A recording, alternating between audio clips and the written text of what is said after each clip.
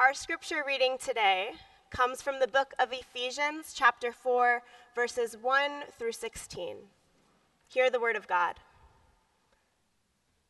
I, therefore, the prisoner in the Lord, beg you to lead a life worthy of calling to which you have been called, with all humanity and gentleness, with patience, bearing with one another in love, making every effort to maintain the unity of the Spirit in the bond of peace.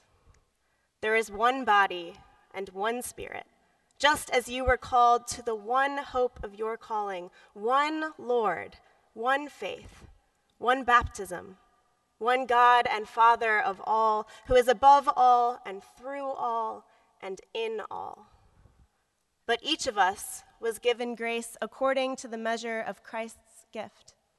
Therefore it is said, when he ascended on high, he made captivity itself a captive. He gave gifts to his people.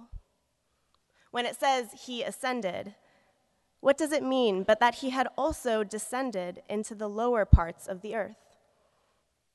He who descended is the same one who ascended far above all the heavens, so that he might fill all things.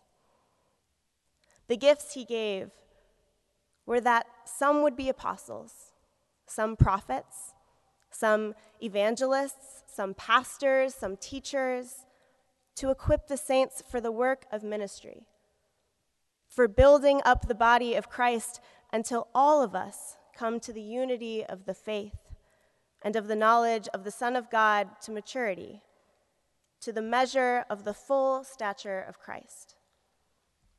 We must no longer be children tossed to and fro and blown about by every wind of doctrine, by people's trickery, by their craftiness and deceitful scheming.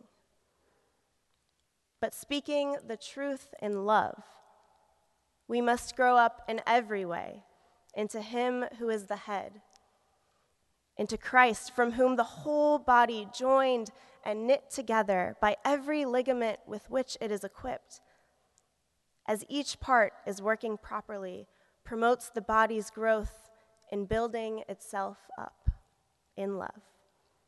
This is the word of the Lord. Thanks be to God. As you likely now know, this past week was Camp 456 at Pinnacle. Camp 456 is a week-long music, mission, and leadership camp for incoming 4th, 5th, and 6th graders. And this year's theme was Embracing Compassion. Another new twist to this year's camp was our partnership with UMOM. For those of you who aren't familiar, UMOM is an organization in Phoenix that provides temporary housing to families experiencing homelessness.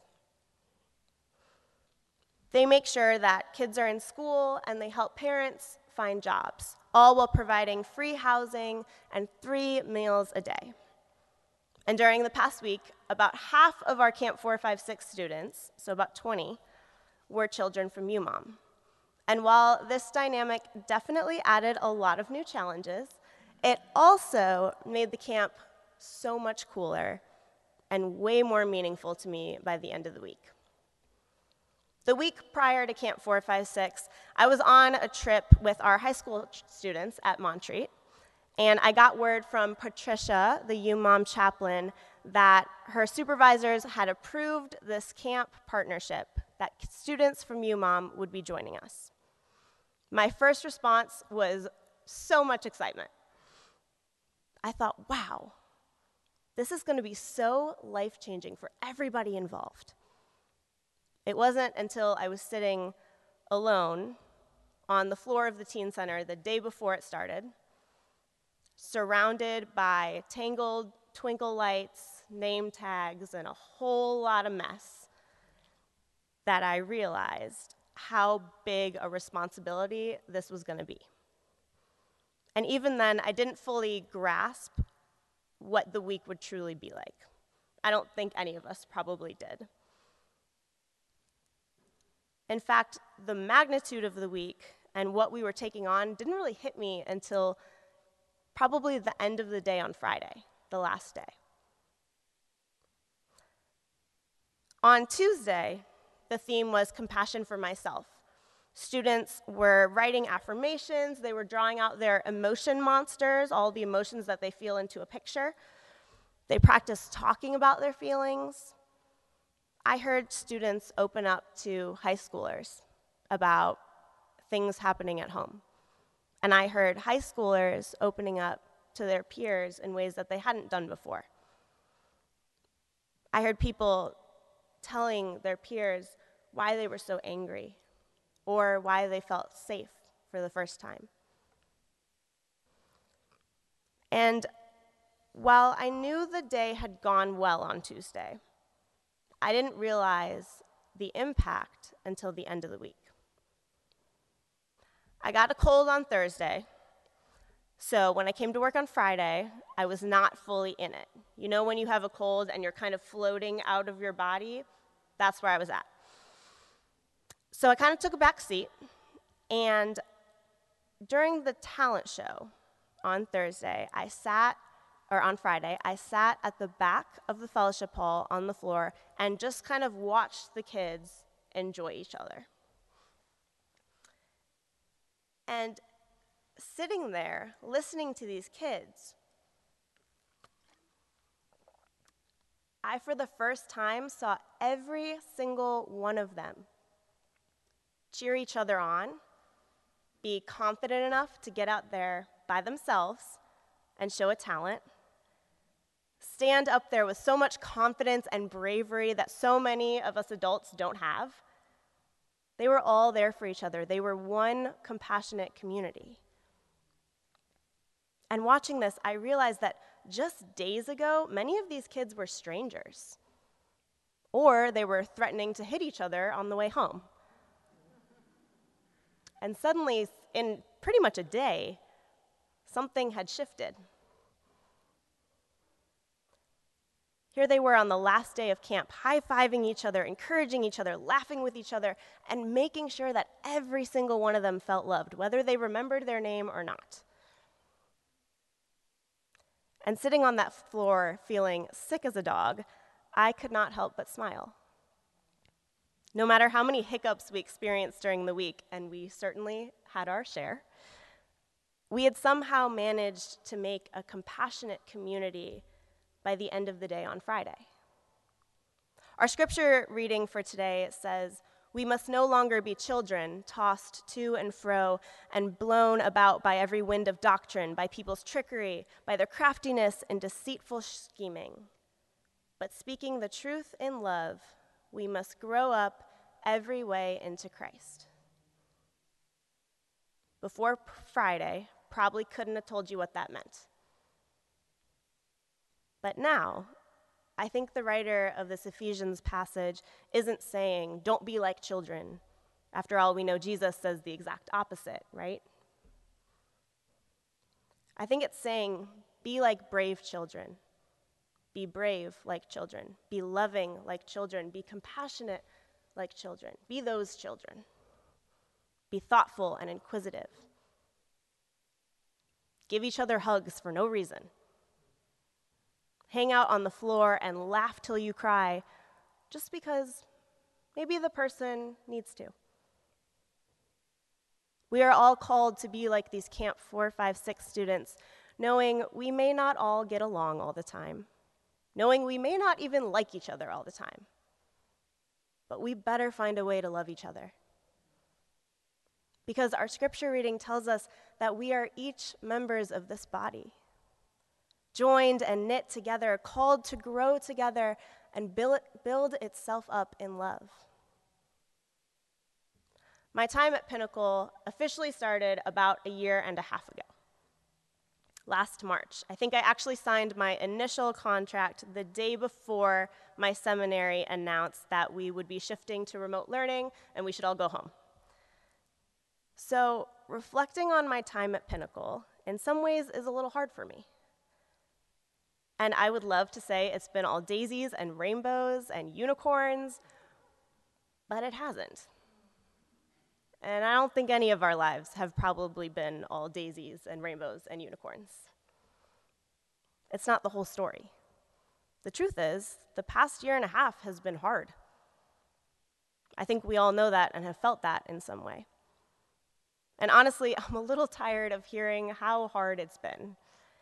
And please hear me when I say this. I'm not saying that I don't care or that it makes me angry or annoyed to hear people talk about it. That's important. What I'm saying is that my body is tired of holding pain. My heart still hurts as it beats through all of the loss. My soul still feels a little weary every time it remembers what's happened. So I need you all to hear me when I say, I hear you, because y'all have shared your stories with me all year long, and I heard them, and I thank you for them. And I want to honor that reality, the reality that for some of you, this pandemic feels like it's over and you never want to hear the word COVID again. That's fair. That reality that for some of you, it still feels like you're living in the midst of a hurricane and you're not sure how much longer you can swim. The reality that for some of you, the aftermath of the year is actually feeling a lot harder than the year itself. Whether you're learning how to grow around your grief, or you're learning how to be the new you and what your world now looks like. I want to honor all those realities because this is a church, and we're told to bring all of those feelings to that table.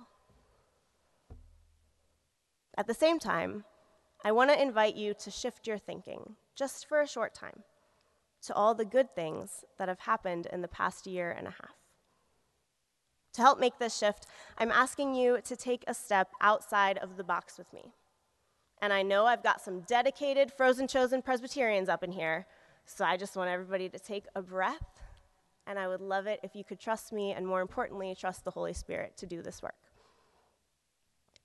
For those of you looking at the bulletin, you may have noticed the image on the front cover. If you have a bulletin, I invite you to take that out and look at it. It's black and white, and, plot twist, it's a coloring sheet. Many of you, hopefully, grabbed crayons on your way in. If you didn't, perhaps you could go grab some in the back, or a deacon could help you. If you are worshiping in person today, I invite you to use those crayons. If you are worshiping at home with us, I invite you to grab a sheet of paper, Post-its, anything you have, and any writing utensils. You can definitely do this with us. Together, for the next couple of minutes, we're going to do some reflective coloring. As we sit in this moment of quiet together, I want to encourage you to think about one occurrence of brokenness that you've experienced in the past year, and then at least one occurrence of wholeness that you've experienced.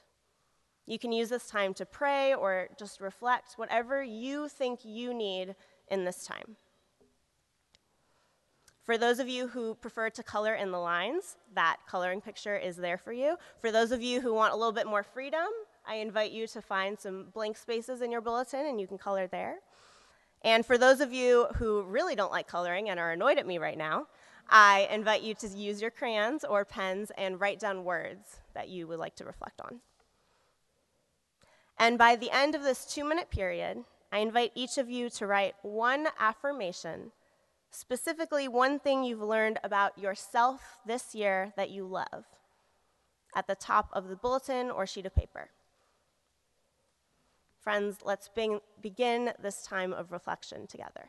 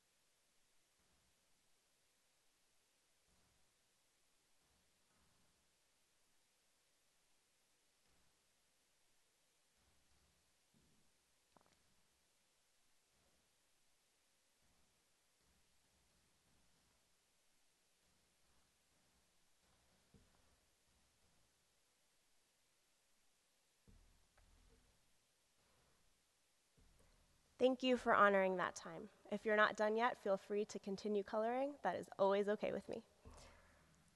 Now that we've hopefully had some time and some space to reflect on the year, hardships and growth, I hope you'll join me in thinking about all of the beauty that we've experienced this year.